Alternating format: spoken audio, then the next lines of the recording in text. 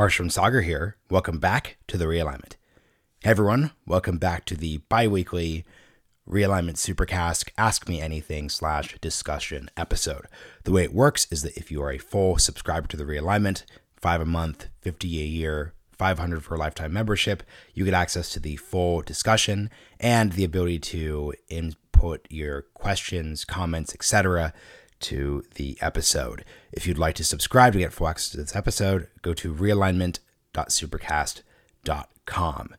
Okay, I wanted to kick off this episode before getting into a bit of discussion on the Ben Smith episode we did yesterday by reading a listener comment about a previous Ask Me Anything discussion we had. If you are not a full subscriber, the quick summary of the discussion was Sagar and I were talking about ancient Roman and Greek history, and we're very, very dismissive of the topic. We're not particularly well read on the period, and we said that listeners should really focus on 18th century, 19th century, 20th century history instead. One of our listeners, Sid Jaha, actually wrote a great response in, and this sort of sets the standard for audience response. So I want to read this response, and it also kind of inspires me to do a better job of not just dismissing things casually on a podcast. So here is the comment. Disagree with the comments on the AMA on Roman history and found it uncharacteristically reductive. There's definitely a cringe Ryan Holiday type person that's weirdly only into Roman history at the expense of a broader syllabus. However, the reason we have to look past that cringiness is that every influential person involved in the creation of the systems of democratic government since the fall of the Roman Republic has used the events involving Caesar, Cato, Cicero, Augustus, Cleopatra as a framework to thinking about restraints on the executive and legislative branches of government, not limited to the United States. Sagar mentioned reading about the birth of the French and American nations. Instead, the Federalist Papers are written under various pseudonyms that are from the cast of characters of the fall of the Roman Republic. That's not just a historical nod through the centuries. The Roman story was very much top of mind for the Founding Fathers as it relates to the rise of well-meaning tyrants and the arming of other parts of the government with the tools necessary to contain them. Two books I love on the period, if you guys, as the broader listenership, are interested, are Tom Holland's Rubicon. It's a bit pop history-esque, but it's very readable for anyone with no context. And Adrian Goldworthy's Augustus, about the creation of the Roman Empire in its early days. Thought I'd share the feedback. Thanks for continuing to put out great stuff. Happy to be a subscriber. So yeah, like I said, it's easy during these episodes to get a little casual and just dismissive of things, but I appreciate people who will hold us accountable. I'm definitely going to check out the books that Sid suggested. I'll also mention Sid has a great Substack called Snapshots. You should check that out if you found his incisive skewering of Sagar and my overstatements particularly helpful. All right, Sagar, let's discuss a little bit before we get into the paid exclusive section of the discussion.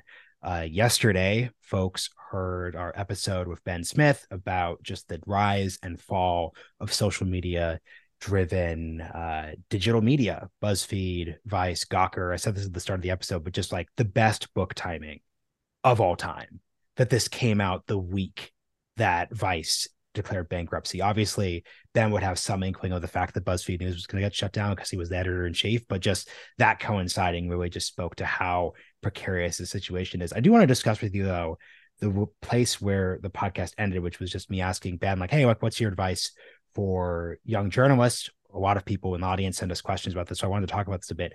His answer was, like, get scoops, and I actually just really disagree with that framework. I'll get into my kind of beef with that, but I'm just curious, like, what you thought about that last section. Like, what would your advice be? Like, what's your conception of this? I understand where Ben is coming from. Ben grew up in the 2008 era. The reason he thinks scoops matter is because at that time, publishing his scoops on the internet genuinely was interesting and revolutionary. So Ben got his start at Politico in 2008. So whenever he would get a scoop, it would get a ton of traffic and it would get a lot of eyeballs because there wasn't as much attention for genuine, like, new-ish type of information. Politico kind of invented what I call the scooplet. That's what other people like, little mini bites of information that are meaningless to 99% of people, but useful to the 1% of Americans. So anyway, understand where he's coming from. That said, I do not believe that will make or break any new person in media. And I'll give you a reason why, which is that and actually I talked to him today on Breaking Points. here's the deal. Like all media today, information in and of itself is a commodity. And what I mean by that is in the age, basically the day that Twitter was invented, X is happening no longer is a purview of the news. As in, like, two planes just hit the World Trade Center. That used to be an actual monopoly on news networks, newspapers. Now it's just out there. So what's the story? What do news organizations do? What do you and I do? What do I do at Breaking Points? What do New York Times do? We explain it. We add a little bit of context. We're like, two planes added in the World Trade Center. CIA officials suspect Osama bin Laden. That's one type of news. Here's where they animated the 9/11 hijackers on 9/11. Here are the people that they met. These are all derivative. That all of this is news, but it's not how you used to think about the news. So I just think that he's kind of wrong in that he doesn't understand that all media today is explanatory journalism effectively, because we're all basically working from the same set of facts. So if I go on the front page of the New York Times, for example, 4 Proud Boys, including ex-leader, are convicted in Jan 6 sedition case. This is not something that they have a monopoly on. That's public information. So why would I even want to read this? Okay, well, it's not just public information. Anyone could put it out there, right? So like I could start a Substack right now and post that exact story. Well, more what I'm saying though is that story, the facts of this story are released by the U.S. government, by the U.S. Department of Justice. All of us, I don't need to read the New York Times for this. So why should I read it? I'll read it because they're going to have a quote or something in here from some guy. Let me just read. Yeah, down they go. Several decisions by the presiding judge, Thomas Kelly, and they do an explaining job because they had a guy in the courtroom who was there who can add some color and some context. Once again, I think that's great. Foreign journalism for sure. Is it a scoop though? Not really. And I think that that's just kind of where modern media is today. Yeah, here's the second page, Marshall. This is exactly what I'm getting at. The second story on the front page of the New York Times. Analysis, Kremlin blasts were real. The rest is hazy, maybe intentionally. So it's like explainer journalism thing. That's not really true. I mean, that's not really like a scoop. It's just adding context. So everything today is about context. Ever since information itself became a commodity, which is essentially free in the public domain. Yeah, and the thing is, in Ben's defense, you could think of someone like Olivia Nuzzi. So she's at New York Magazine. She came to prominence because she hyper covered the what was Weiner. Anthony Weiner series of scandals in New York. She wasn't particularly distinguished, but she just covers, and then like goes to the Daily Beast and continually up levels herself to the point where she's, appearing in Succession. And then she's also getting a TV show, I think, an AMC on like journalism, this or that. That is a specific example of how like one like young person was able to get that scoop and leverage from there. But the general advice that I would really suggest for folks, and you can really see this playing out, and you're in my career, Sagar, is just answering a couple basic questions. So question number 1, where do you fit? Are you an institutionalist or are you an anti-institutionalist?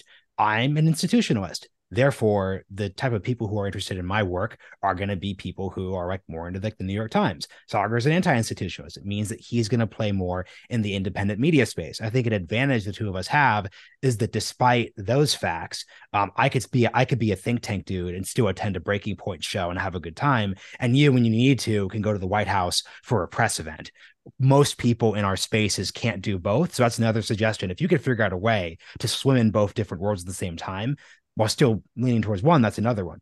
Point number 2, what is your format? Are you a podcaster? Are you a YouTuber? Are you a TikToker? Are you a Reels user? Are you a thread poster? Other than the thread posters, I'm not really dunking on any one of those different categories because they're different ways of performing the quote unquote job of journalism. So the question of scoop could maybe be like, okay, like, am I the person who's going to an event and just like live tweeting what's happening quicker than anyone else? Like that's a real thing that people could actually do. One of the people in the book that Ben described, I used to do that.